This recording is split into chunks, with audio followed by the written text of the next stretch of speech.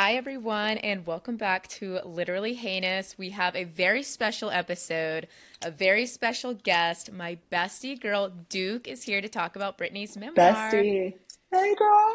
Hey, Th- baby. How's it going, Yay. bestie? Thank you so much for having me. I love your Britney shirt. So if you're listening just to audio only, Duke is wearing a fabulous Britney t-shirt. It's giving vintage, nostalgia, pop glam girl, all mixed into I one. love that. So this episode was actually Duke's idea because I knew that Brittany had a memoir coming out. I didn't really know when it was, but I said to Duke, I was like, we should read Julia Fox's. And Duke was like, I hear that and I raise you Brittany's that comes out the next week. And I was like, Yeah. done, done. I love Julia Shift in Fox. course. I still want to read it, but For sure. hats off to Duke for making me get the book. This is just a cultural reset. I just felt like it had to be done, and I feel like we can execute it properly over anybody else. So it So was meant to be. Duke is like pop music girly. Like when you think of Stan Twitter, that's Duke. Is that okay It's to me. say that? I'm walking Stan Twitter. It's literally on my corpse. It's gonna say that's the epitome of my soul is Stan Twitter. So So it's you're fine. like a retired Stan Twitter, or are you still Retired active? Stan. No, I would say I'm a retired Stan in the sense of that, like I now have like a career. So I'm a flight attendant for Delta, so I'm kind Yes. of, whimsing, flying through the air all the time, and it does kind of you have to set some time alone for yourself, and I feel like Stan Twitter does take a lot of your energy. You're putting into other people's lives, so I feel Hmm. like I definitely have shifted into more focusing on myself, but it is definitely my form of entertainment when I need to just escape reality. So it's still there. Stan Twitter will always be a part of you, like a part of me too. I briefly had a Stan Twitter account for Ariana Grande, but like I couldn't keep up. Like it was too much admin. It's too much work. And you know what? Hats off to the ones that can make it a full time job. I salute you because it takes so much attention to detail. But it is definitely taxing on the mind and soul for sure. Definitely. So, what is your relationship to Britney Spears? How long have you been a fan? I was thinking about this today when I was driving earlier because I was getting ready for this podcast. And I'm like, it is insane to me how much Britney Spears has shaped kind of who I am as a person. I grew up in a small town in Indiana, and Hmm. she comes from a small town in Louisiana.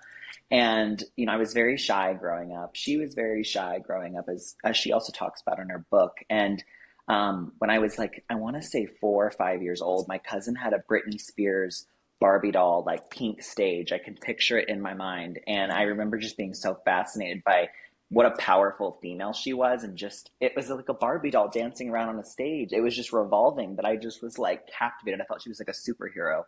And so that became my stage. They gave me the gift, and then I fell in love with her music. Baby One More Time was my first album that I ever had, and my first concert that my grandpa and mom took me to when I was like 7. So she was a lot of firsts for me, but really where I was going with that is that she kind of helped me embrace my femininity within Hmm. myself.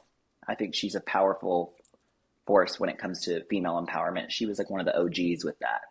So So, how many times have you seen Britney? I've seen Britney probably, I would say about 7 times. That's Probably about seven crazy. times. So, is Yeah. that like almost every tour? There were like 2 or 3 that I missed because I was also very young. But I did see her on her in the book. She talks about it, the Dream Within a Dream tour, which was in my opinion her biggest tour of her whole entire career. They actually did a Las Vegas special, which was incredible. That was on HBO at the time. I went to that one, sat in the nosebleeds. That was my first concert. Fell in love with performing. Then I actually was a dancer when I was younger in school, and Brittany kind of brought that out of me. And then I also saw her at the Circus World Tour. I saw her at the Femme Fatale World Tour about 3 different times. Saw her in Las Vegas at her residency twice, which we can get into that in a little bit because I have Yes. some memories from that. But yeah, Okay. so I've been very fortunate. That is so awesome. Yeah, I think I don't want to say she was my first CD, but I think that she was. Like I think Oops, I Did It Again was my first CD. I love that. That's one of my faves. That's a good album. The album cover and the beads is just it's a Yeah, vision. It's it a is a vision for vision. sure. Cool. So let's get into the memoir. First of Yeah. all, just overall thoughts on the book. This sounds crazy, but it was very emotional. I mean, not doesn't Of sound crazy, but I course. mean, I mean, I cried multiple times throughout this book, and tears bawling down my eyes, just because I've always felt this sort of innocence with Britney, and I think we all kind of have. Like, she's such, it's like we all feel like we know her a little bit growing up with her. She has such a sweet soul, and she really, it isn't about all the glitz and the glamour. She's just a girl with a talent that just wants to perform her art and captivate it, beautifully. And I feel that she has always wanted nothing more than that, and she's been robbed of a lot of just everyday life joys that we all experience as human beings. She had robbed from her. And I always wanted to hear her version of the story. And so to hear it, it almost felt kind of like outer body crazy because I followed her my whole life. So I can hear her voice as I'm reading it. I can hear the words coming out of her little Southern accent. I can hear it. And so it was very personal for me.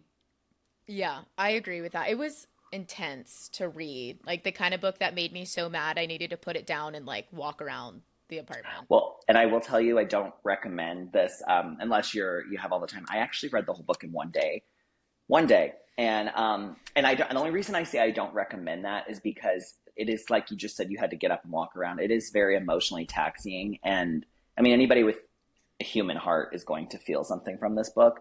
Just as for another human being to feel like a prisoner in their own life. I mean, we all know what it feels like to live life, but to have little experiences like driving your car or hanging out with your friends or spending your own money or just to have that robbed of you, I don't think any of us can really imagine what that would be like. Yeah. It was crazy.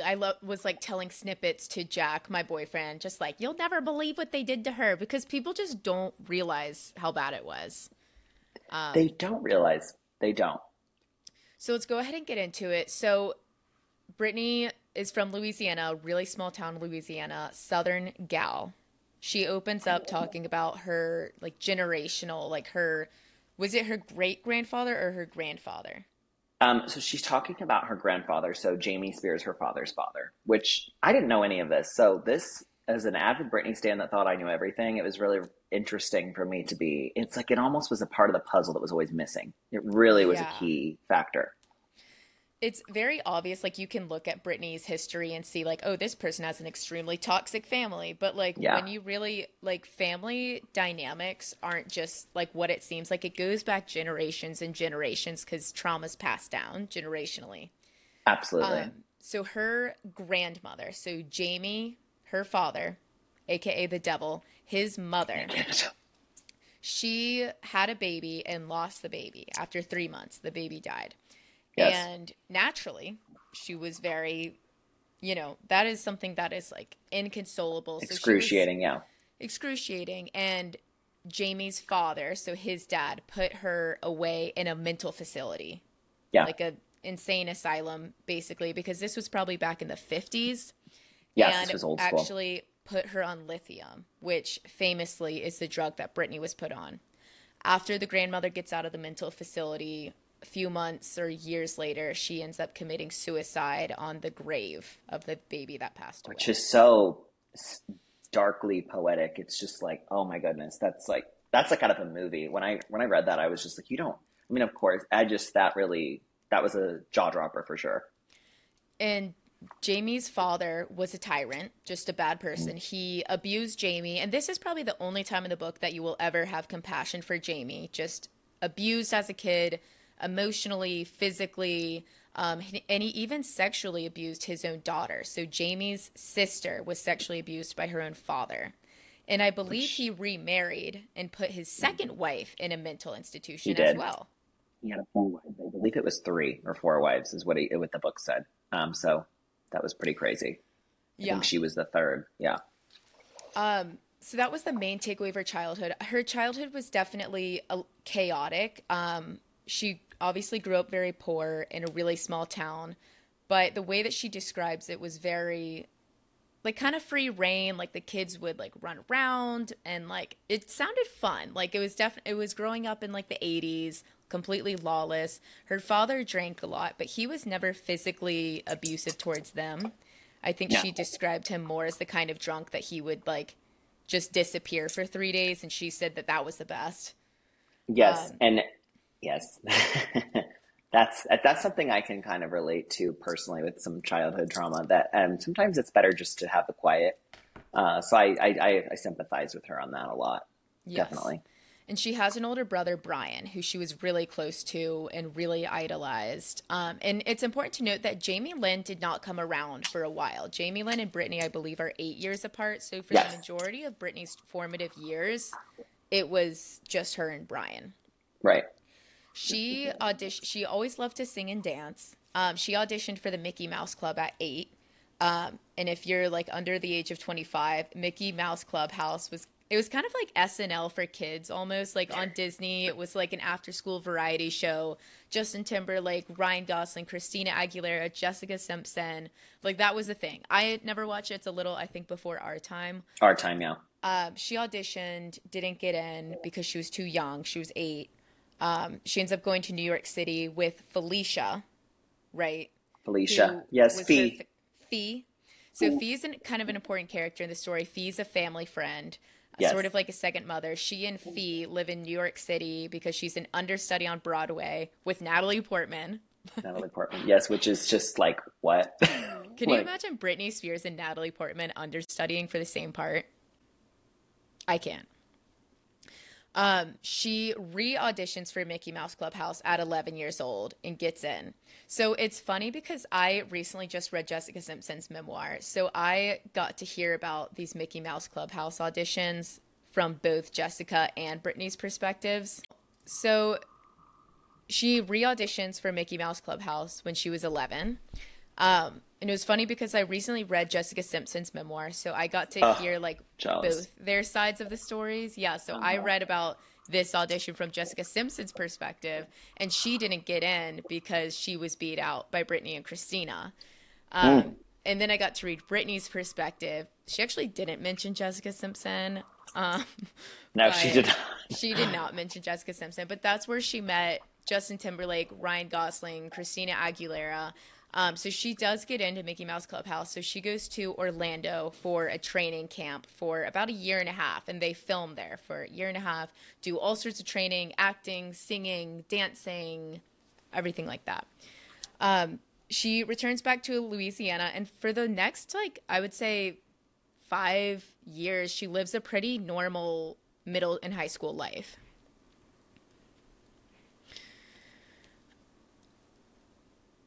So she then moves back to New York City for with Felicia at 15 to sing for some record labels.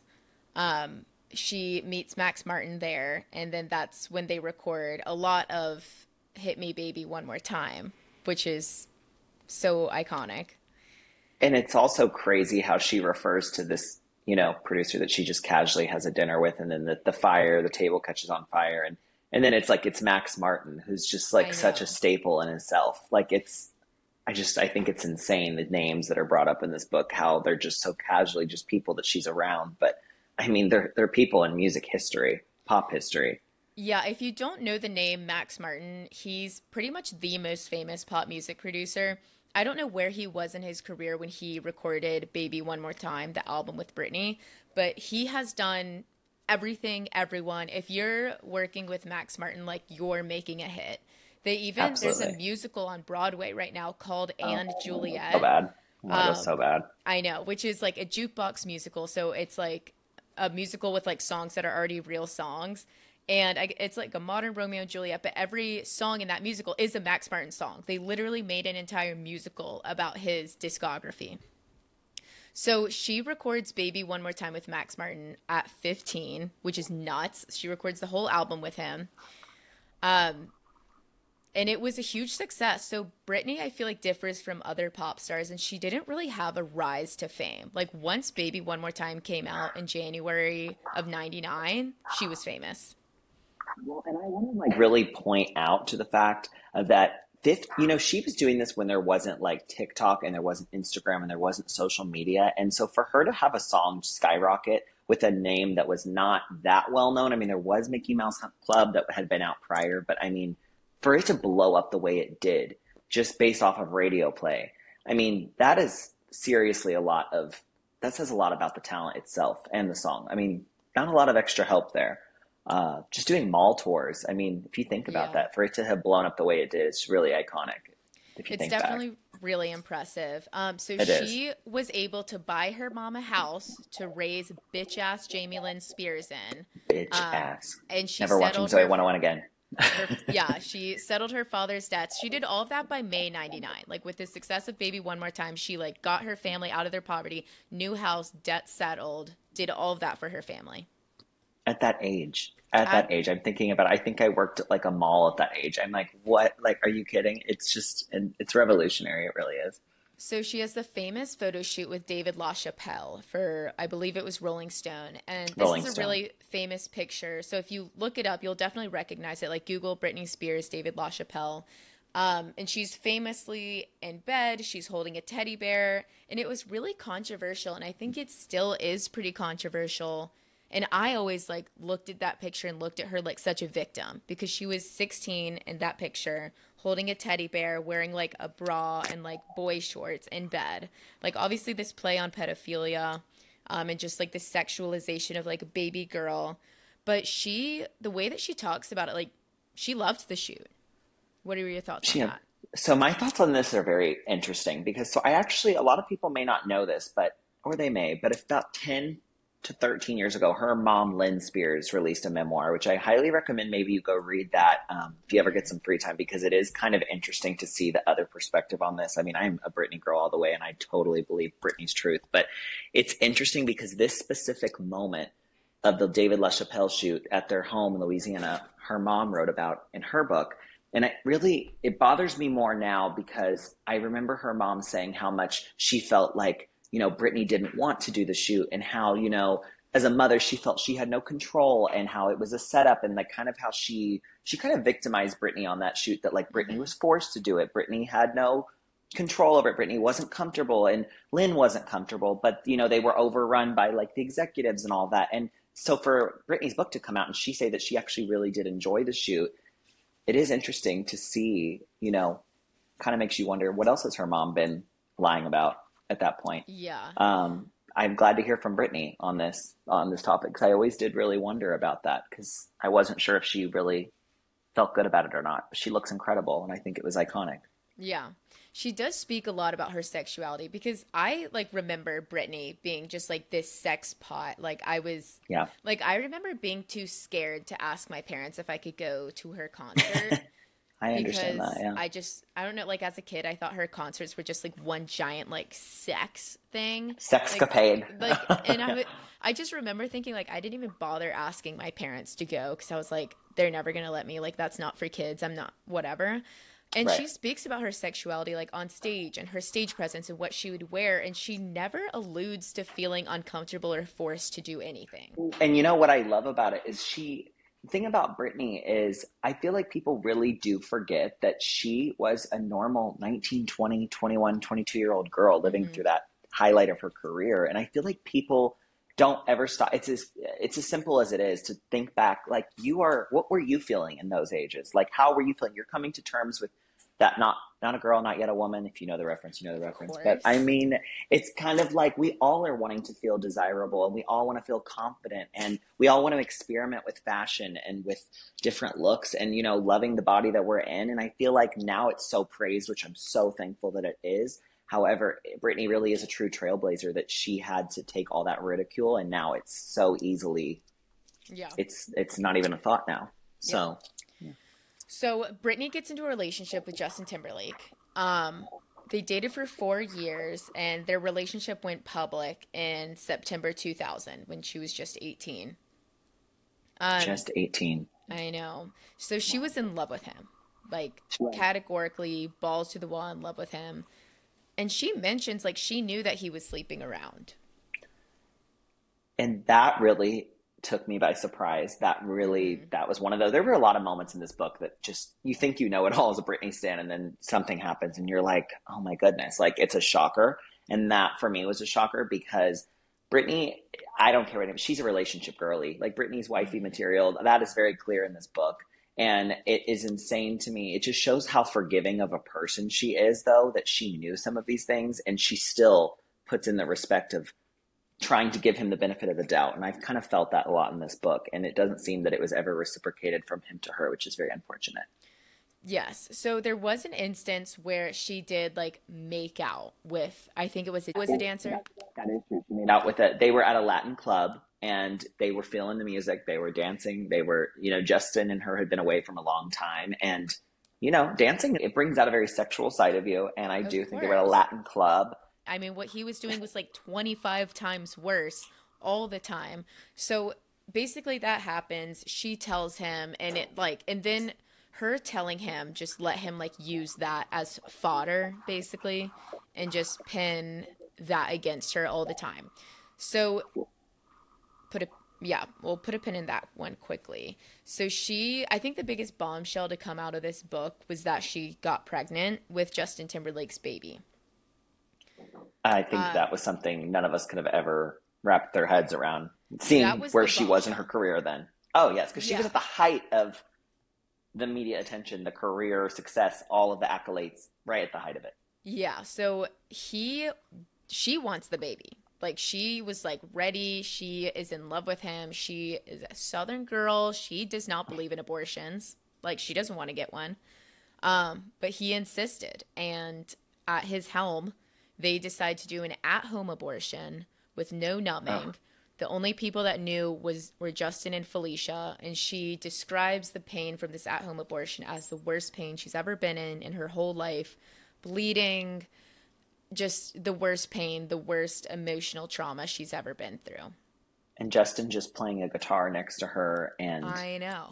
I just think it's like I can't fathom what that must have been like to have been in that much pain and feel like it's just you just got to write it out. It's just it is what it is. That's not normal for a person to have to experience that. Justin Timberlake becomes really standoffish. He's making his solo album, and he ends up breaking up with her over text in spring Cringe. 2002. I know. So, how long after the abortion was the breakup, do you think? The breakup, I want to say it would be 2 years because she had the abortion in late 2000 and then the breakup was in 2002. So it Mm-hmm. was about 2 years of a span. Yeah. So, because she made out with that dancer, he used that to kind of paint this image of her being a harlot and a cheater, which is terrible because that's what he did all the time. And can I point out that okay, Britney was in such a successful height of her career. She did not feel the need to compel to ruin his image or bash him for her own self gain because she's content within her accolades and everything she's done. It was very clear here that he used her success. He made her the villain to help benefit himself because he was not secure where he was at in his career. That is my personal opinion because No, somebody that that's truly is true. secure would not feel the need to do that. Hence why Britney did not use that Yeah, against him. absolutely. So, Britney kind of has this reputational hit, and I think that we see this all the time. Like pop culture image is really cyclical. Like we'll bring up a woman and like she's everything, she's on top of the world, and that can last for maybe 2 or 3 years until like allegations and reputation, and like there's got to be something. Which is wild because that still carries on to this day, Of course. unfortunately. So she kind of takes a big reputational hit in like 2003. She does this really scathing Diane Sawyer interview where Diane Sawyer like comes to her apartment and her management team put her up to this and like basically just annihilates her about being overly sexual, about being a cheater, having a shopping addiction. She kind of, and this is like when what I really remember is Britney kind of just becoming this like meme. So this was very like Perez Hilton era. Yes. And the prey were like party girls, and like that was the thing, like they're dumb, they're stupid, they're partiers, and like just making them look so incredibly dumb, like Brittany, Paris, Lindsay, the Holy Trinity. Like Holy Trinity, absolutely. everything they do was like sensationalized. So she meets Kevin Federline, the no-hit wonder, in Absolutely. I think like 2004 or 2003. They get engaged really quickly. And what she said she loved about Kevin is that he just held her. Do you remember that part in the I memoir? do remember in the hot tub, I believe he just held her and or in the pool. But I remember she just said, a girl just wanting a man just to hold her. But I love how she also references that it's not that a girl needs a man, but it's just like sometimes you want someone to hold you and tell you everything's going to be okay. And I thought that was really beautiful how she kind of said It's not that I'm saying I need a man for happiness. It's because even back then she was smart enough to know that that's not it. It's just sometimes we all as human beings want to feel someone just to hold us and tell us everything is going to be okay. So I think that's very, I thought it was poetic and very sweet of her to have said Yeah, that and we don't realize like she's really on her own. Like she's on her own. financially supporting her family that really didn't support her. They were all just kind of none of them were ever emotionally available. Like the only true friend she really has is Felicia. So when someone comes around that can just like talk to her and hold her, that's what did her in. And that's what did her in. And it's, she said time and time again throughout interviews, and I remember just growing up watching them, if for her, happiness is the simple things. It's the simple moments with humans and just the simplicity of just joy that another human being can give you. That's what makes Hmm. her happy. And it's Yeah. not all the money and the fame. So I think that I completely can see where she would say that would have been a highlight for her.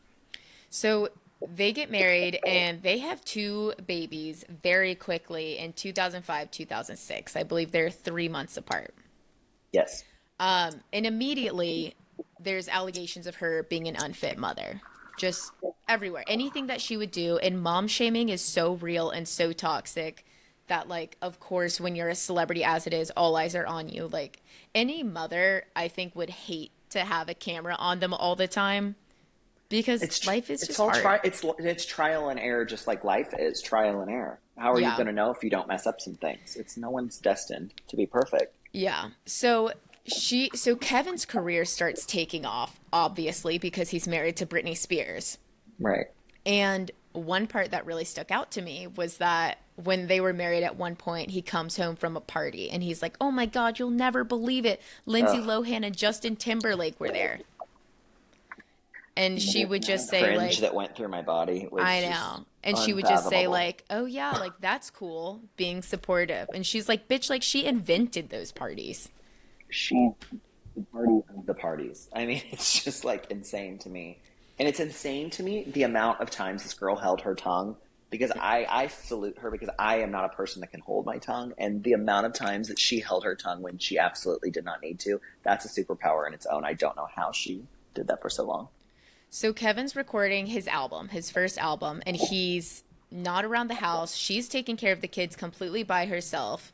And he like won't even let her come to the studio. Every time she tries to go to the recording studio, a bouncer that used to work for her is now working for Kevin and wouldn't let her in. And she could smell weed and see like dancers there. So basically they get a divorce naturally.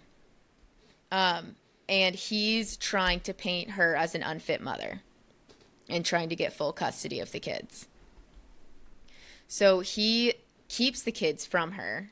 And I don't know how that is legal. I don't even know how that happened. I tried to reread it and I couldn't figure it out. I couldn't figure. I'm glad you couldn't because I couldn't either, and I thought I missed like a page because I was like, I don't understand how This, that's. like, I do kind of feel like Brittany can be an unreliable narrator sometimes.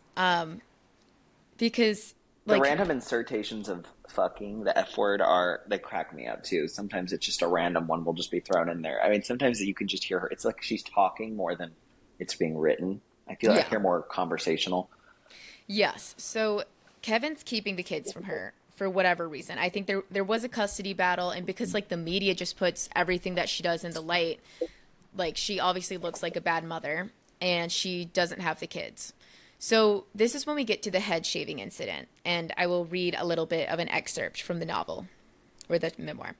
In February, after not getting to see the boys for weeks and weeks, completely beside myself with grief, I went to plead to see them, and Kevin wouldn't let me in. Jaden was 5 months old and Sean was 17 months old. The paparazzi watched it all happen. I can't describe how I felt. So she's like outside his house, banging on the door. He won't let her see the kids. I was humiliated. And so that night I gave them some material. This is about the paparazzi. I went into a hair salon, took the clippers, and shaved off all my hair. Everyone thought it was hilarious. Look how crazy she is. But nobody seemed to understand that I was simply out of my mind with grief. My children had been taken away from me. And I can't relate to like having kids taken away from you, but I imagine that that's probably the worst thing to ever happen to any mother. I think, and for it to happen, not only to happen to any mother, but for it to happen so publicly, I mean, that just takes any emotion in it magnifies it times 1,000. So, and to have people sitting there laughing at you as it's happening, I mean, that is probably anybody's worst nightmare. And to have it happening to someone who literally could not be bothered to take care of his own children, and now that there's a custody battle and media and publicity and hundreds of thousands of dollars on the line, now he's an active father. And using your kids for a deploy for more money, it's Yeah. just, it's like using them as a propaganda. It's really unfathomable. So another quote about her talking about being an unfit mother, because I remember when that was happening. Like, I remember the Me too. front page of the tabloids with one of her kids sitting on her lap while she was driving. And that was a big thing. Like, oh my God, like she's driving with her kid on her lap. Like the kid should be in the back seat. And she talks about it in here and says that like it was out of a parking lot and she was just trying to get out of there away from the paparazzi as quickly as possible. Like, how could you even strap a baby into a car seat? Like that shit takes like 5 minutes when paparazzis are like outside of your car. When I also remember there was an interview she did with, though she refers it in the book, the Matt Lauer interview she did, she kind of talks about that incident. And if you think about a baby, if the baby's in the backseat of the car and there's 200 screaming men, strangers pounding on the window and the baby's crying, I mean, what if the door is accidentally unlocked in the back and she's Mm-hmm. in the front? That's a quick window for someone to open the door. I mean, people can't really judge a situation that is so unique to her of what they would do in that moment. It's like fight or flight mode. You really just can't judge a mom for anything that she does unless it's like Casey Anthony, because it's just like Because we can judge that. you never really know like what's going on and what the reasoning is, and you just like I don't know, trust women, I guess, is the moral of the Trust story. women is the moral of the story, period. So she says, it felt like the only thing that people wanted to talk about, whether or not I was an unfit mother. Not about how I'd made such a strong album while holding two babies on my hips and being pursued by dozens of dangerous men all day, every day.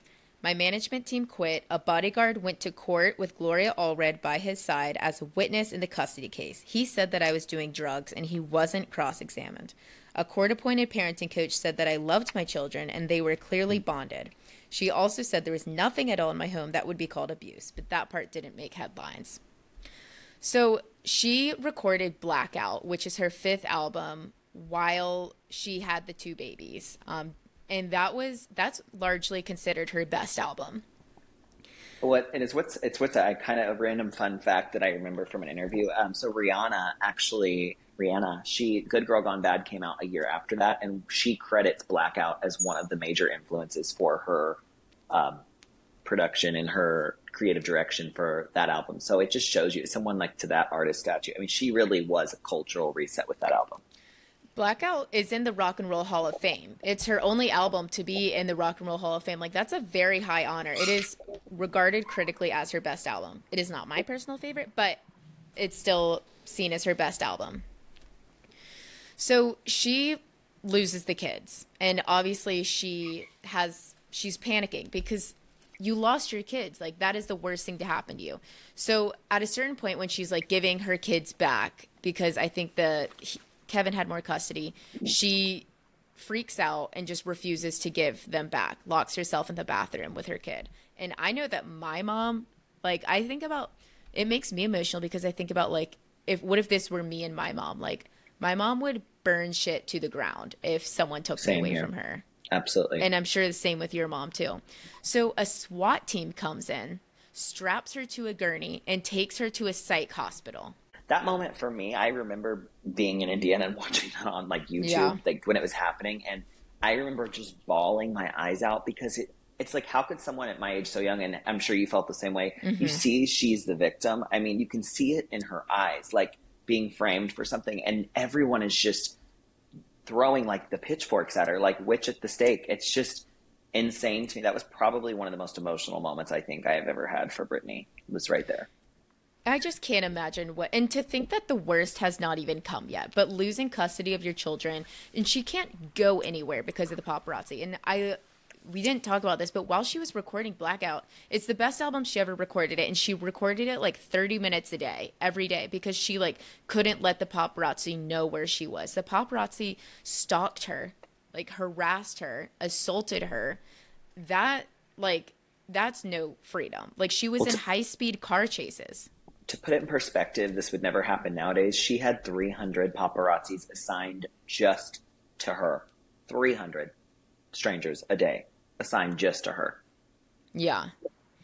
We just can't imagine that. And a mother of two, like two young babies, just like trying to live her life. And it's like everything that she does, if she makes a bitchy face, like she's sneering at her children. I don't know. It's just horrible what she went through. So so now that we're kind of on the brink of the conservatorship, to what extent do you think that Britney needed intervention, if at all? I think if it was me looking back, like, who am I to judge? I haven't been through it. None of us are to judge. She Mm-hmm. needed a friend. She Yeah. needed a parent. She needed that person that just loves and cares about her and sits down with her. Maybe go to therapy with her. I mean, I love therapy. Therapy is the Mm-hmm. most beneficial thing. We all can use it. Maybe something as in what is really going on in deep inside and how can we help make you the best version of yourself? That's what anybody wants in life. Not a control of how can we get your assets, how can we get your money, and how it's very clear the motive was not Britney. The motive was Britney Spears, the entertainer, was who they Yeah. were trying to repair, not Britney Jean, the girl inside. Yeah. I think she needed someone that loved and cared about her. I think it's as simple as that. Yeah. And she didn't have that, She which didn't have she needed security. Like she needed someone to like put an end to the paparazzi and people to realize that Kevin's a fucking idiot. So now we're getting into the conservatorship. So her mom tells her to come over one day, and Brittany just knows that something is off. And at this point, Brittany's dating a paparazzo. Yep, Sam. Good old Yeah, Sam. which is definitely odd, but whatever. So she goes over to her mom's house, and the SWAT team is there. And they're there to take her and do a conservatorship. And if you think about the level of a SWAT team, I mean, this tiny, sweet Southern Yeah. girl, a SWAT team. I mean, that to me will never, where in your right mind you ever thought it needed that much enforcement. That, I just can't wrap my head around that. What do we need a SWAT team for her? She's not out doing horrible, heinous crimes against people. I just don't understand where a SWAT team would have ever been a necessary call. Yeah.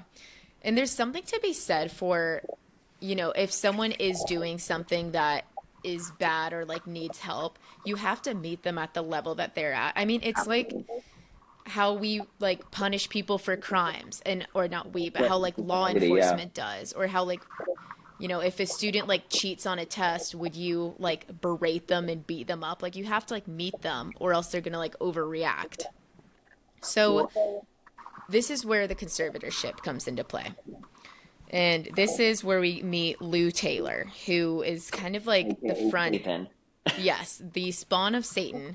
So she says, my father had struck up a close relationship with Lou Taylor, who he worshipped. She was front and center during the implementation of the conservatorship that would later allow them to control and take over my career. Lou, who just started a new company called TriStar Sports and Entertainment Group, was directly involved in calling the shots right before my conservatorship. At the time, she had few real clients, and she basically used my name to build her company.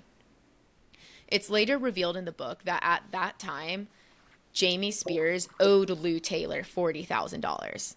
So that's a conflict of interest right then and there. Absolutely. So she explains conservatorships a little bit and how their conservatorships are the last resort. They're for people that cannot do anything themselves. And she says, but I was highly functional. I'd just done the best album of my career. I was making a lot of people a lot of money, especially my father, who I found out was taking a bigger salary than he paid me. He paid himself more than $6 million while paying others close to him tens of millions more. Infuriating. Infuriating. Just, I mean, infuriating. Yeah. We're talking millions. That is millions of dollars. That is just, I don't think anybody can wrap their head around what that would feel like. I think like the biggest thing to me that really pissed me off is just like how many people were on her payroll and like how much she was giving them. Like starting with Kevin. So Kevin did some crazy ass thing basically to like make her file for the divorce so that she had to pay him. So she paid his legal fees, his settlement of whatever, because they probably didn't sign a prenup because she's Southern. No offense to people from the South. Nope. Trusting people. Leave the door trusting unlocked. people. They So leave the she's door unlocked. paying him his alimony, also paying him child support and his legal fees, and she's paying him extra money to take her kids on tour. So she's got all of that. Her dad is taking this huge check. She's paying her dad's lawyer fees to get her in the conservatorship. So she's like paying to be in this conservatorship, and she's paying her lawyer, who she didn't even pick. They wouldn't even let her pick her own lawyer, and they said that she couldn't pick her own lawyer. Court-appointed lawyer. So another thing that stuck out to me is that she has always been of sound in mind. Like, Britney never had a drug problem, like a drug or alcohol problem. And for me, it's so crazy how they did create her out to be like a movie character. They would take they had, if you think about it, Jamie and all them, they had the paparazzi to their advantage. They could take little clips of her walking out of a gas station and looking stressed out and say, see, look, she's clearly under the influence here. I mean, it's all perception. That 10-second clip can be perceived and portrayed out to be something. She's on drugs, she's high, she's drunk. When in reality, again, like we've said multiple times, no one knows what that would feel like to have that many strangers yelling at you and screaming at you unless you are that person. And she did talk about her party days a little bit. So this is when her kids were really, really little. And she was only she was 24 at the time, like 25. And she was going out with Paris Hilton. And she really said that she just drank and would take an Adderall. Like, she didn't do hard drugs. She didn't party any more than an average mid 20 something would. And when she did go, her mom would watch after her kids. Well, and I think if any 20, us being in our 20s, and I feel like anybody listening to this that's in their 20s were to have read that, we're all going to look up and be like, okay, and it's just crazy to think that it was made out to be some heinous crime, crime, when in reality it is it's a day in the life of a 20-year-old. I mean, I don't understand why everything was brought to this extreme level. It's just crazy where time has went with that, to now compared to then. And this was in the era of just annihilating young starlets like Lindsay, Paris, and Britney. I feel like it was all anyone could talk about. I remember seeing Perez Hilton, and I would try to sneak it because my parents would read it, and I would always try to read Perez Hilton in the tabloids. But it was just this obsession with young women partying and this vindication of them. One thing that stuck out to me, did you read Paris Hilton's memoir?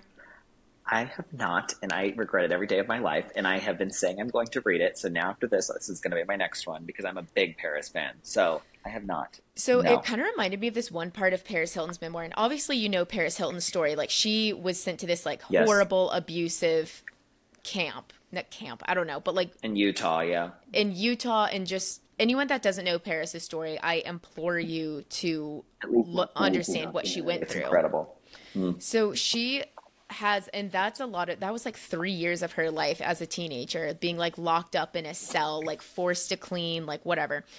So she had a lot of anxieties around solitary confinement, obviously, has claustrophobia. All of this is to say, at one point, Paris Hilton in her 20s, she gets a DUI, and it was pretty minor.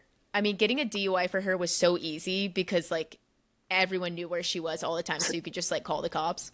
It was around when Lindsay Lohan got one too. That's why all three of them everyone got was linked getting together. DUIs. Everyone, if you weren't getting a DUI, you weren't cool. So Paris gets a DUI, and it was a pretty minor DUI. Her sentencing really should have just been community service. And the judge for the case made it a point to make a story out of her.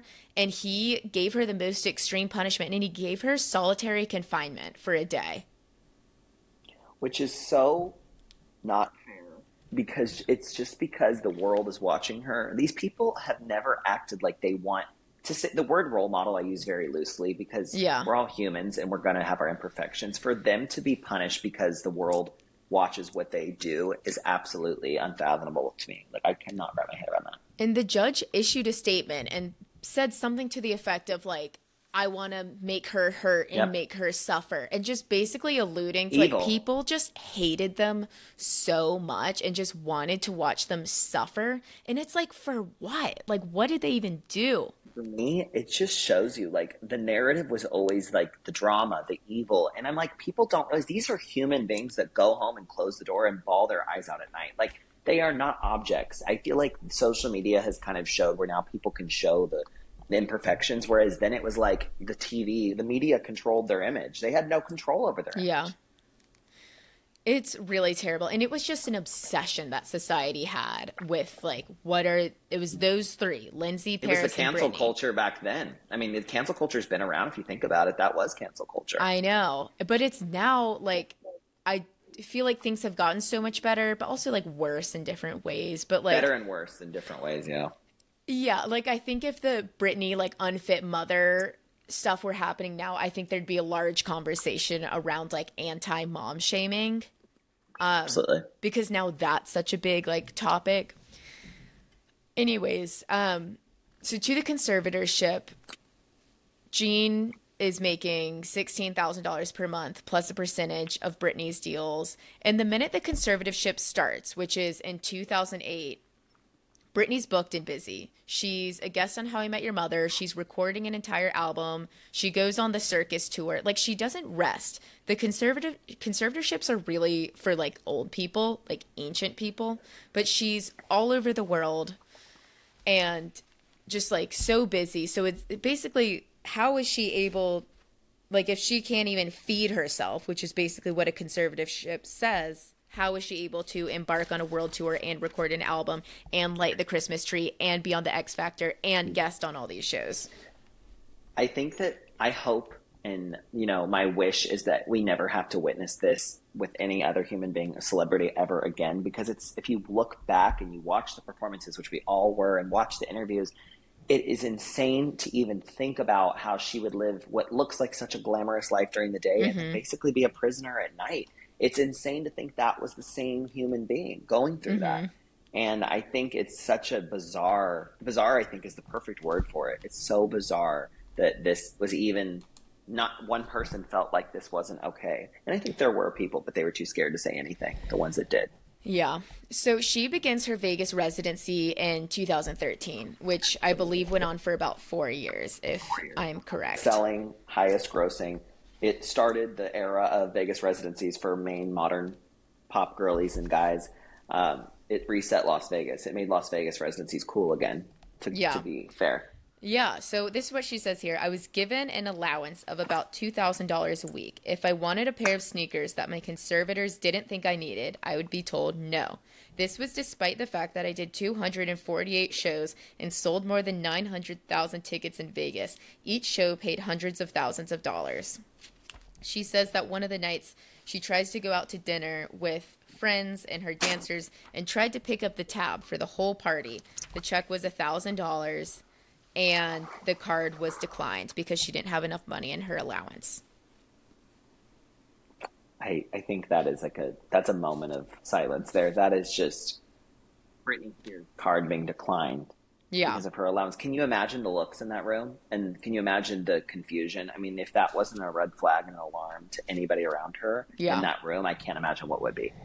So in her conservatorship, everything was controlled. So they set up parental controls on her iPhone and they like mirrored her iPhone onto an iPad so that they could monitor any activity that she was doing on her phone, including messages between her and her lawyer, which is just infuriating. Infuriating. Not a moment of privacy. It's just such like I could list like so many of these. This is why the book was so frustrating. It's because like it just continues to chip away at every single level of her humanity. And just like it's all of these little stories. It's the phone, it's the food monitoring, it's the allowance, just everything. Like at another point, she's caught taking energy supplements, which are like over the counter, normal energy supplements. And her dad sends her to rehab for drug abuse. And see, I think this is one of those things where I had somebody the other day, they were like, I'm not really a big Britney fan, so I wouldn't read the book. And that's where I even said, I don't think you even have to be an avid Britney stan or fan to read this book, because it's just like anybody with human empathy can find interest in this book, because to wrap your head around that somebody has lived this way, it really makes you grateful for the simple joys of being able just to go to CVS and buy a liquid IV and throw it in your water and think they're not going to send me to rehab. I mean, that is just a wild concept to think of. It's so jarring to me. And then after that, as a punishment, she was, for a whole year, because of her dad, her diet was chicken and canned vegetables for a year. Ugh, sounds disgusting. Can you imagine just not even being able to eat what you want? No, because I eat horribly, so I cannot imagine that at all. But Literally, no. My hot just Cheetos, none of it. No. the level of just lack of fundamental rights is astounding. Like, this is the part, and that this was the worst, just learning about the conservatorship. Like, I would regularly like have to take breaks from this book. It was so hard to read. Absolutely. Absolutely. It's a prisoner. It's a prisoner in your own life is 100% what it is. And this went on for 13 years, and we're not even at the worst of it yet. Okay, so let's get to the worst of it. So she is still doing the Vegas tour. I believe this is around like 2018. She says the Vegas show hadn't been canceled. I was hiring new dancers, going over the routine. At rehearsals one day, I'd been working with all the dancers, and one of them shows a different dance move, a new move for us to do. She says, I don't want to do it. It's too hard. She said, doesn't seem like a big deal, but suddenly her team and the directors disappeared into a room. I got the feeling that I did something horribly wrong, and I didn't understand how me not wanting to do one dance move in a routine could qualify as that. I mean, I was almost 5 years older than I'd been when the residency first started, and my body changed too. So this is when Jamie says that he found energy supplements in her purse. And a flashy doctor comes. So some doctor comes to the house against her will, sits her down, and tests her cognitive abilities for an hour. And this is for energy supplements, okay? My father told me that this doctor had concluded that I'd bombed the test. She said, you failed. Now you have to go to a mental health facility. There's something severely wrong with you. So now she's getting sent to this rehab program in Beverly Hills. And he says to her, it'll cost you $60,000 a month. More money that, like, she is just like, she's a cash cow at this point. Cash cow is a great way to put it, because exactly what it is. So she goes to this facility. He doesn't tell her how long she's going to be there. He says maybe a month, maybe 2 months, maybe 3. It all depends on how well you do and how well you demonstrate your capabilities. She fights back. She says, what if I don't go? He says that if she didn't go, then she'd have to go to court. You'd be embarrassed. We'll make you look like a fucking idiot and you won't win. She says, I think that they're trying to kill me. And also what's important to note is that the leverage that they have over her for this whole conservatorship is her kids. And which is the ultimate leverage. That's the ultimate leverage. The ultimate leverage is the love of your life. They always say a mother would, they're closer to their children than they are themselves. So, I mean, that's a part of herself that they're taking from her, an extension of her.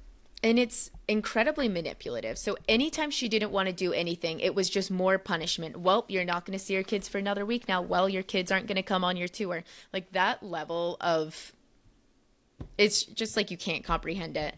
And then just going back to the cognitive tests that she had to do, telling someone like, you failed all of those tests, there's something wrong with you. That is psychological warfare. And well, it kind of goes back to what you said. You have to meet people on their level. There is in no way, I don't care how horrible someone, what they have done, how they've been. You don't tell someone you have something severely wrong with you. You need to, that's going, can you imagine as a human being being told that, what fear that would bring to you to think like, oh my goodness, like it would spark so much fear. They wanted to scare her. It's so obvious. They wanted to scare her off into the corner because she was timid and they knew they had worked before. I mean, that is so evil is the right word. It's just satanic. I know. Diabolical. So she goes to this rehab, which for better or worse is basically solitary confinement. She's in a room, like a padded room with a door that locks from the outside every night, every day and every night. She has no phones, no connections to the outside world. The kids come for an hour on the weekend. She said she's getting her blood pressure tested 3 times per day. And this is when she starts getting put on lithium. And lithium is just the most extreme drug that you can take. It alters your mind and your body permanently. So she knew that she had to stay in this solitary confinement, and she knew that she had to act like she was okay, because if she acts bad, then she needs to stay longer. So she had to act as good as possible so she could get out. But how can you act like you're okay when you're literally in prison? This is one of my favorite quotes of the book. She said, "The hardest part was that I believed in front of the doctors or visitors, I had to pretend the whole time I was okay. If I became flustered, it was taken as evidence that I wasn't improving. If I got upset and asserted myself, I was out of control and crazy. It reminded me of what I'd always heard about the way that they would see if someone was a witch in the olden days. They'd throw the woman into a pond. If she floated, she was a witch and she'd be killed. If she sank, she was innocent and, oh well, she was dead either way. But I guess they figured it was still good to know what kind of woman she'd have been." I was like, okay, Brittany, the author, go off. Like that hit my core. Yeah. So she was in solitary confinement, and that's what I'm calling it because that's what it was, for 3 months. That's absolutely what it is. Which is just horrible. But this is when we get the first light of sunshine. So one of the nurses towards the end of her stay shows her on the computer that people are wearing Free Britney shirts. Which that nurse needs. Oh my God. I'm going to give her my salary for the rest of my life. That nurse is an angel. I want to meet that nurse. I stand that nurse. We support her. And it was really powerful when Britney talked about that, because just imagine how alone you feel. And she would try to call her family. Her family wouldn't even talk to her while she was in this confinement. And at this point, she's been in the conservatorship for probably 10 years. Nobody knows about it. And then she's starting to see Free Britney shirts. I can't imagine how that felt. Shifting moment of hope for her. That was probably like, okay, maybe things will get better. That had to have been the little ray of light she was looking for. Yeah. So she gets out of solitary confinement and everyone's acting normal, like her family. Jamie Lynn, this part pissed me off so much. She pisses me off in general. Oh my God. Okay. So Jamie Lynn is basically saying, like, taking all these TV meetings. As soon as Britney comes out of solitary confinement, Britney's like, oh, let's do a TV show about this. Like, Britney's trying to, like, start a TV show for them. And that just, like, really annoyed me, just how much of a leech Jamie Lynn is. And Britney even reached out to her while she was in solitary confinement. And Jamie Lynn just said, like, you have to just power through, and gave her nothing. Forget Britney Spears. Forget Jamie Lynn Spears. It's your sister. Your sister needs you. I don't understand where the basic level of human compassion is lost in this family. Yeah. So then at this point, this is when she gets a lot of momentum to find her own lawyer. And she didn't realize that she was allowed to have her own lawyer, or one that she wanted. And she gets the courage and she calls 911 in June 2021 and reports her father for conservator abuse. And addresses the judge, and pretty shortly after, she gets her new lawyer, Icon. His name is escaping me right now. Matthew, last name can't think of, but his name is Matthew. It's something Jewish. So, and we love him very much. I can see his face right now. Love him. So he gets her out of the conservatorship. And the rest of the book, she's just talking about how grateful she is for her freedom and grateful to the people that stood up for her, because so much of her and that conservatorship and getting out of it, I think, could be attributed to the fans. The fans, 100%. And it just shows you that, like, sometimes, not always, but sometimes the internet can be used for good. Sometimes. And this, I think, was one of those moments for sure. Yeah. So when did you first hear about Free Britney? I actually want to say I started to see it because, when you're being a fellow Stan girly, you kind of latch on to one, whether it's Britney or Ariana, whoever it is, you start to see the algorithm is catered to you. So you kind of catch things before the general public will. And the Free Britney would start to pop up discreetly every now and then with, like, an Instagram picture saying something's not right here. And there was a little bit of I was a little bit skeptical in the beginning that, okay, maybe this is just because we all are overly concerned. I mean, I know something's definitely not right, but I kind of need to see this play out a little bit. I need more facts. And the more and more things were started to point out, like little details of things that did not add up, even just the look in her eyes, sometimes seeing her talk to someone looking at her off in the side of the camera, just weird moments like that, it became very apparent that something was way more severe than what we all had kind of wrapped our head around. And once I found out about it, I bought the shirt. I was talking to everyone about it. I was posting it probably once or twice a day on my story. And while, yes, one Instagram post can't change a life, it was more about getting the conversation started. And I think the goal was definitely achieved for sure. I remember seeing it on Twitter. I followed this one account. It was Twitter for me too, yeah. It was like this pop culture account on Twitter. I can picture their like profile picture in my head, but this girl, she would post like, she would do threads every, like big long threads, like a couple of, like a week. And I remember seeing a Free Britney one and just like fully not believing it, and like reading the stuff about it and just being like, that can't be true. It just can't be. Like, there's no way. It sounds so crazy. Like, it can't be. How could that even be allowed? Because Britney was everything. Like, she's everywhere. And like, she just kind of like, I mean, she didn't stay like how she was in the late 90s, like through the late 2010s. Like, her career evolved, but she was on X Factor. I knew about her residency, and she was always like guest starring in shows. I just didn't believe it. And then when it started getting a little bit more mainstream and I started seeing like the locals, like non-Stan Twitter people I know posting about it. Yeah. And then it became like everywhere. Then that's when all the documentaries started. But I don't know. I mean, what are your thoughts on the documentaries? Because there was a point in a 3-month period where every single streaming platform had a Britney documentary. Because I'm a big documentary girly, I love them.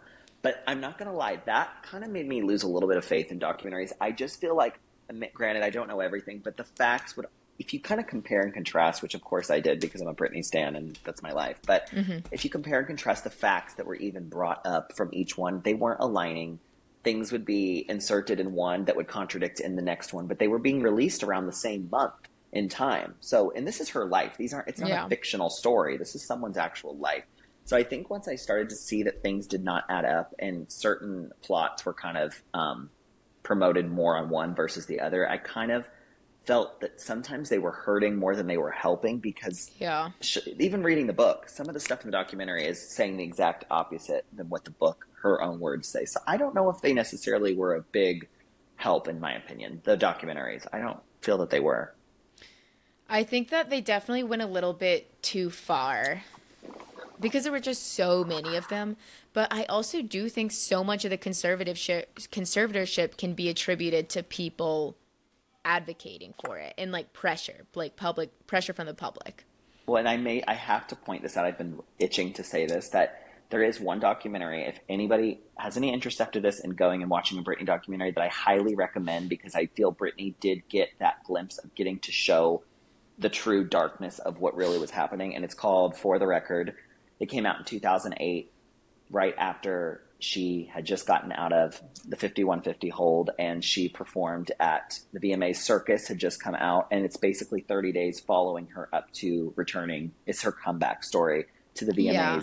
And I don't know if do you know what I'm talking about? Have you seen that one? Yeah, I haven't seen it, but actually today I was watching one of the documentaries, the Hulu one. Sorry. Well, this one is it's Britney interviews her actually, and the cameras follow her directly. Yeah. There's a scene where they let her drive her car, and it was like a treat, and it was a surprise. This is in 2008, and I just remember her bawling and being so excited to get to drive her car down a dirt road. And then she was telling people around her, you know, the things that people would think would come so easy to me don't. It's the simple things that I can't get. And I remember seeing help this woman, help her. And that was 2008. Yeah. So there have been signs for sure.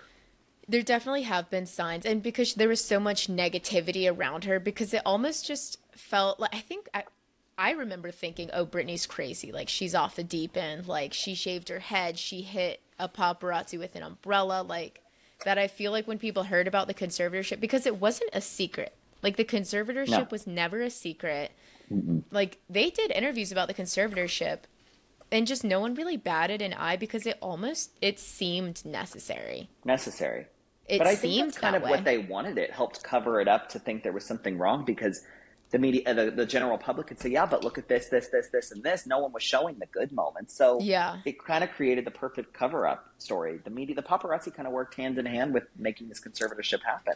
The paparazzi, oh my God, I hope they all die. So these people need serious therapy. All of them. One other quote that I can't remember what page it's on, so I can't pull it up, but was, because it sounds so like, I feel like maybe I'm making up a memory that I have. Like, when I remember hearing about the conservatorship, like, and hearing like her father is overseeing her finances and overseeing her health. And like, you think like, oh, great, like, perfect. It's her dad. Like, of course, like nobody loves you more than like your own dad. Like, that's great.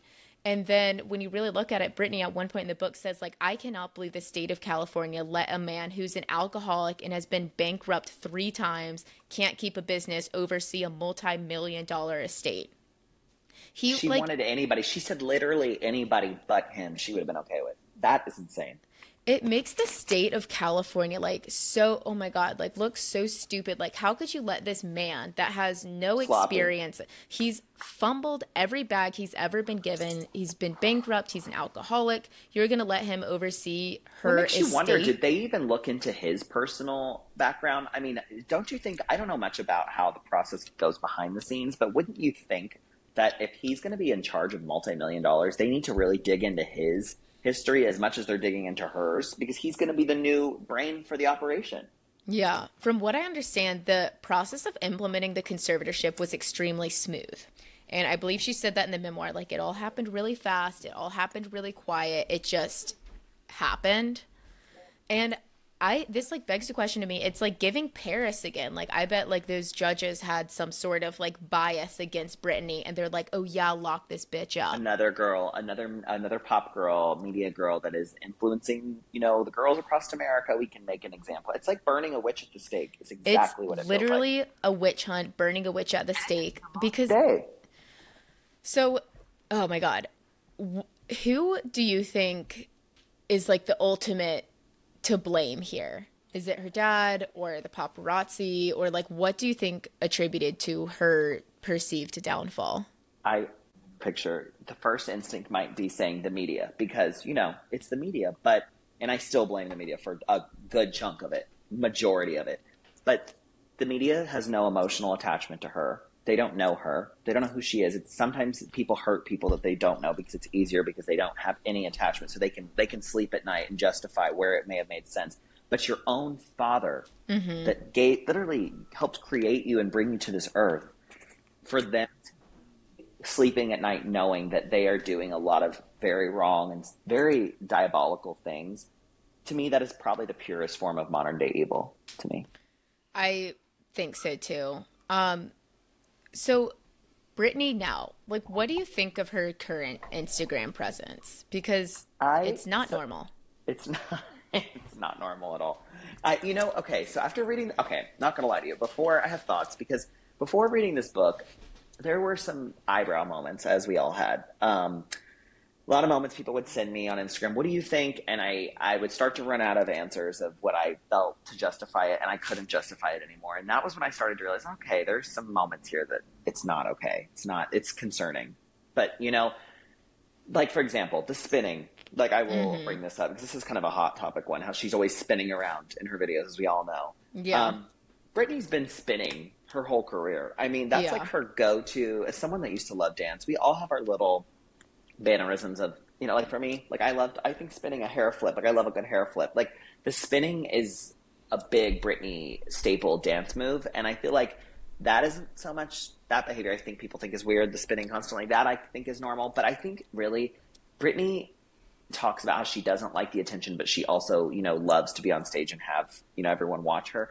I think that everyone ruined for her performing the meet, like, all the people around her with all of this that she went through. They took away the joy of performing and art of dance and music. And I think the Instagram is kind of her feeling like, oh, let me control the narrative and let me just show my passion and let me like make it as simple as I am. And I do feel that it's not all as concerning as we make it out to be. However, we also have to think, if you went through a conservatorship for 13 years, your life kind of went on pause. So she didn't get to like naturally grow and evolve like the rest of us do as human beings. So there are going to be some social cues or some things that are not going to be up to speed. She didn't even have a phone for a good 13 years. So Yeah. I do think it's natural that there are some moments of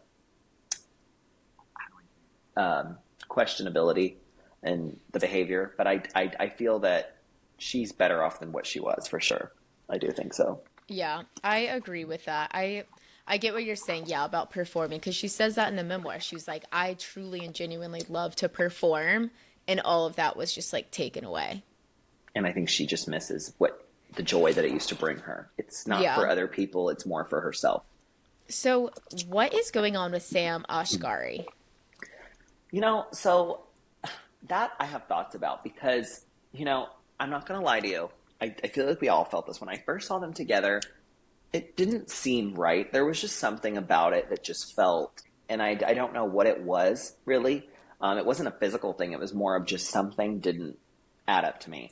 He just it didn't. And the way they met on the Slumber Party music video, he was a dancer on one of her songs, Slumber Party. It was back in 2013, I believe, and it was just a dancer on the video. Kind of did background stuff. It seemed a little like he was.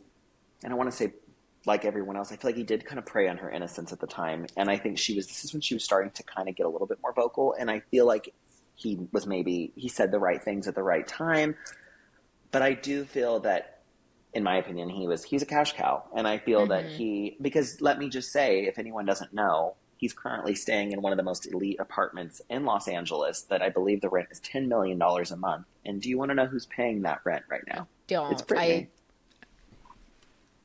That's awful. About 10 million. It may be a million. I don't know. But the point is, The it's fact millions that a month. she has one more person on her payroll.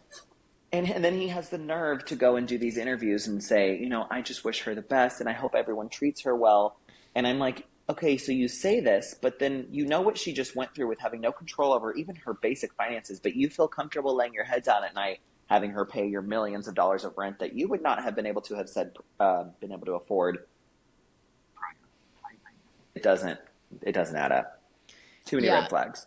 These men are just cowards. Like with Kevin Federline too. I saw something. One of her sons like just turned 18, and his child support money was being slashed, obviously, because the kid turned 18. And it's just As anyone was.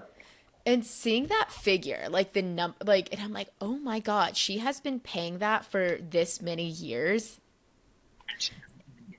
Them doesn't even get to see them. They won't even speak to her. As far as I've been informed, she can't even. They don't speak to her. They were very upset with the book, her sons. But I don't blame the sons as much because they are being told a lot of things by their father, who is not letting them see their mother, and they have a lot of people in their ear, and they're still growing and evolving. It's just so sad what is being told to them. I wish they would just give their mother a chance to really like show who she is, because I think we can all see it. Why can't they? I don't know. I would love to know what the sons think or what they live like. in Hawaii, right? He took them and moved to Hawaii. I don't know if you knew that. I did not know that. 6 months ago, he up and left, and he told them 2 days before they were going to leave Los Angeles. This is a known fact that actually she was informed 2 days before that they were moving to Hawaii with his new wife and kids, and she didn't get to say goodbye to them. So that is updated as of this year. That was this summer. So that gives you an idea. Like, has she not been through enough? Like, she did all of this to, like, fight for her kids and to be with her kids, and now her kids won't talk to her. Even the opening of the book, "This is for my boys." I mean, what is the opening page? Yeah. The dedication to her boys that she loves so much. So she doesn't see her kids at all? She doesn't at all, no. As far as it's been informed in the last few months, she does not. Or even speak to them. It's truly just infuriating. This whole book has been just like an infuriating ride. And it's like, it pains me to think about what would happen if there was no conservatorship. Like, what do you think would happen if there was no Kevin, no conservatorship, no nothing? Where do you think she'd be? Believe being a human being. I'm not Britney Spears and I've not lived the life that she's lived, but being close to 30-ish, a human being, I can say everything I've learned, I've had to make the mistakes. I've had to have the trial and error.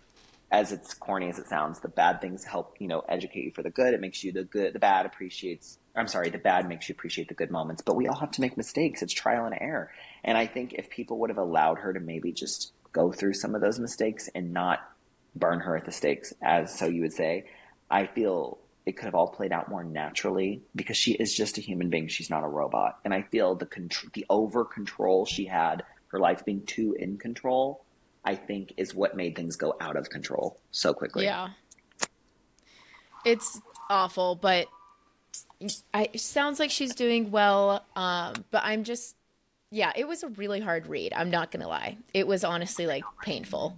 I read it in one day, and I really wish I wouldn't have, because I could not sleep at night. And I am not even kidding. Like, people not have read the book might be like, okay, it's because you just love her. It has nothing to do with that. It is basic needs and rights that a human being should have being stripped away from them in front of the world.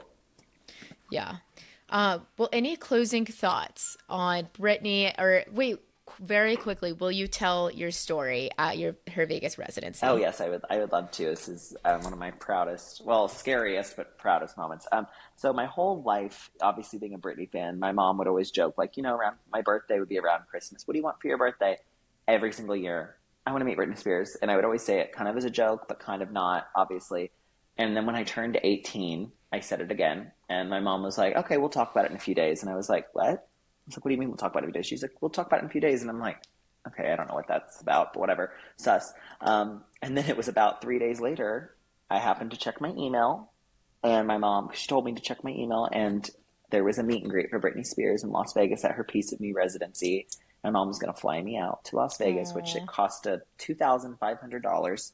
I point that out because I feel like that's a pretty high price to, for a concert ticket for one person, because I went by Yeah. myself. But it was absolutely worth all my childhood fulfillment. And we flew to Las Vegas, and I met Britney Spears, which was my lifelong dream that I had always wanted. And ironically enough, I sat at the very end of the stage in the VIP booth, and none other than Britney's Paris Hilton sat right next to me with Nikki Hilton, and they noticed I was by myself, and they were like, "Oh, just hang out with us." Me and Paris did this little sachet like twirl dance during Toxic.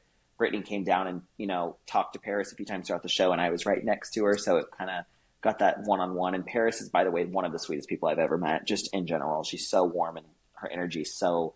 I was so not even nervous to talk to her because she's so down to earth. But as for Brittany, so Felicia, who's brought up in this book, was Hmm. there, and she coordinated the meet and greets. Wow. I will say was one of the most down to earth Southern hospitality, sweet little cute lady. We love her. We love Fee. And she was like showing us pictures on her phone of like Brittany and her like having slumber parties over the years. Like, she's such a sweet lady. I really do feel she loves Brittany. I feel it's genuine. So Fee kind of took us back to meet Brittany, but I never will forget walking around the corner, looking at Brittany. And of course, your body just kind of goes in shock because she's right there and you've loved her your whole life. But it was almost like the lights are on, but nobody's home. And this is Yeah. around the time she was on the lithium, and I did not know this then. And I remember her kind of like robotically, "Hi." And I said, "Hi, how are you?" "Good. How are you?" "Good." And then someone off to the side yelling, "Don't hug her. Stand approximately this far away and then turn." And it was very like almost like programmed the whole experience. So then, you take the picture, and I turned and looked at her and said, "I love you so much. You meant so much to me." It didn't feel real. It didn't feel like she was there. It felt like it was a Yeah. cardboard cutout. And then I remember walking out of the room that she was in and opening the double doors and running right into none other than Satan Spawn himself, Jamie Spears. Ugh. I remember, I kid you not, feeling this horribly cold. I know it sounds so dramatic, but this bad presence. You just feel somebody is a bad. Yeah. And I remember saying, "Oh my God, I'm so sorry, Jamie. Nice to see you." And he goes, "Yeah, you should be sorry." And he walked by, and it was What? just like, it was horrible. And I was an 18-year-old, very nervous kid. It, and I remember just being kind of disappointed and sad. And then I walked up to the stairs, and the other girls were up there crying that had just met her. And they were like, "We waited our whole life for this." As so did I. And it's just, I love her, but it wasn't, it wasn't what we thought it would be. And I remember saying, "You guys, I don't think it's her fault. I don't know how to Yeah. explain it, but I don't think it's her fault." And so for this to all come out later, it all makes so much sense now. But I still am so grateful that I even got to be in her presence. And I know she's a sweet person. It's just, it was I'll never forget those moments. It was very haunting. Haunting is the right word for it. Wow. Yeah, I mean, that's a crazy experience. Like, I'm so glad that you got that. And obviously, being in Paris Hilton's booth is also It was incredible. incredible. Yeah, but Duke, thank you so much for coming on and sharing your expertise. Like, you are literally the perfect guest for this.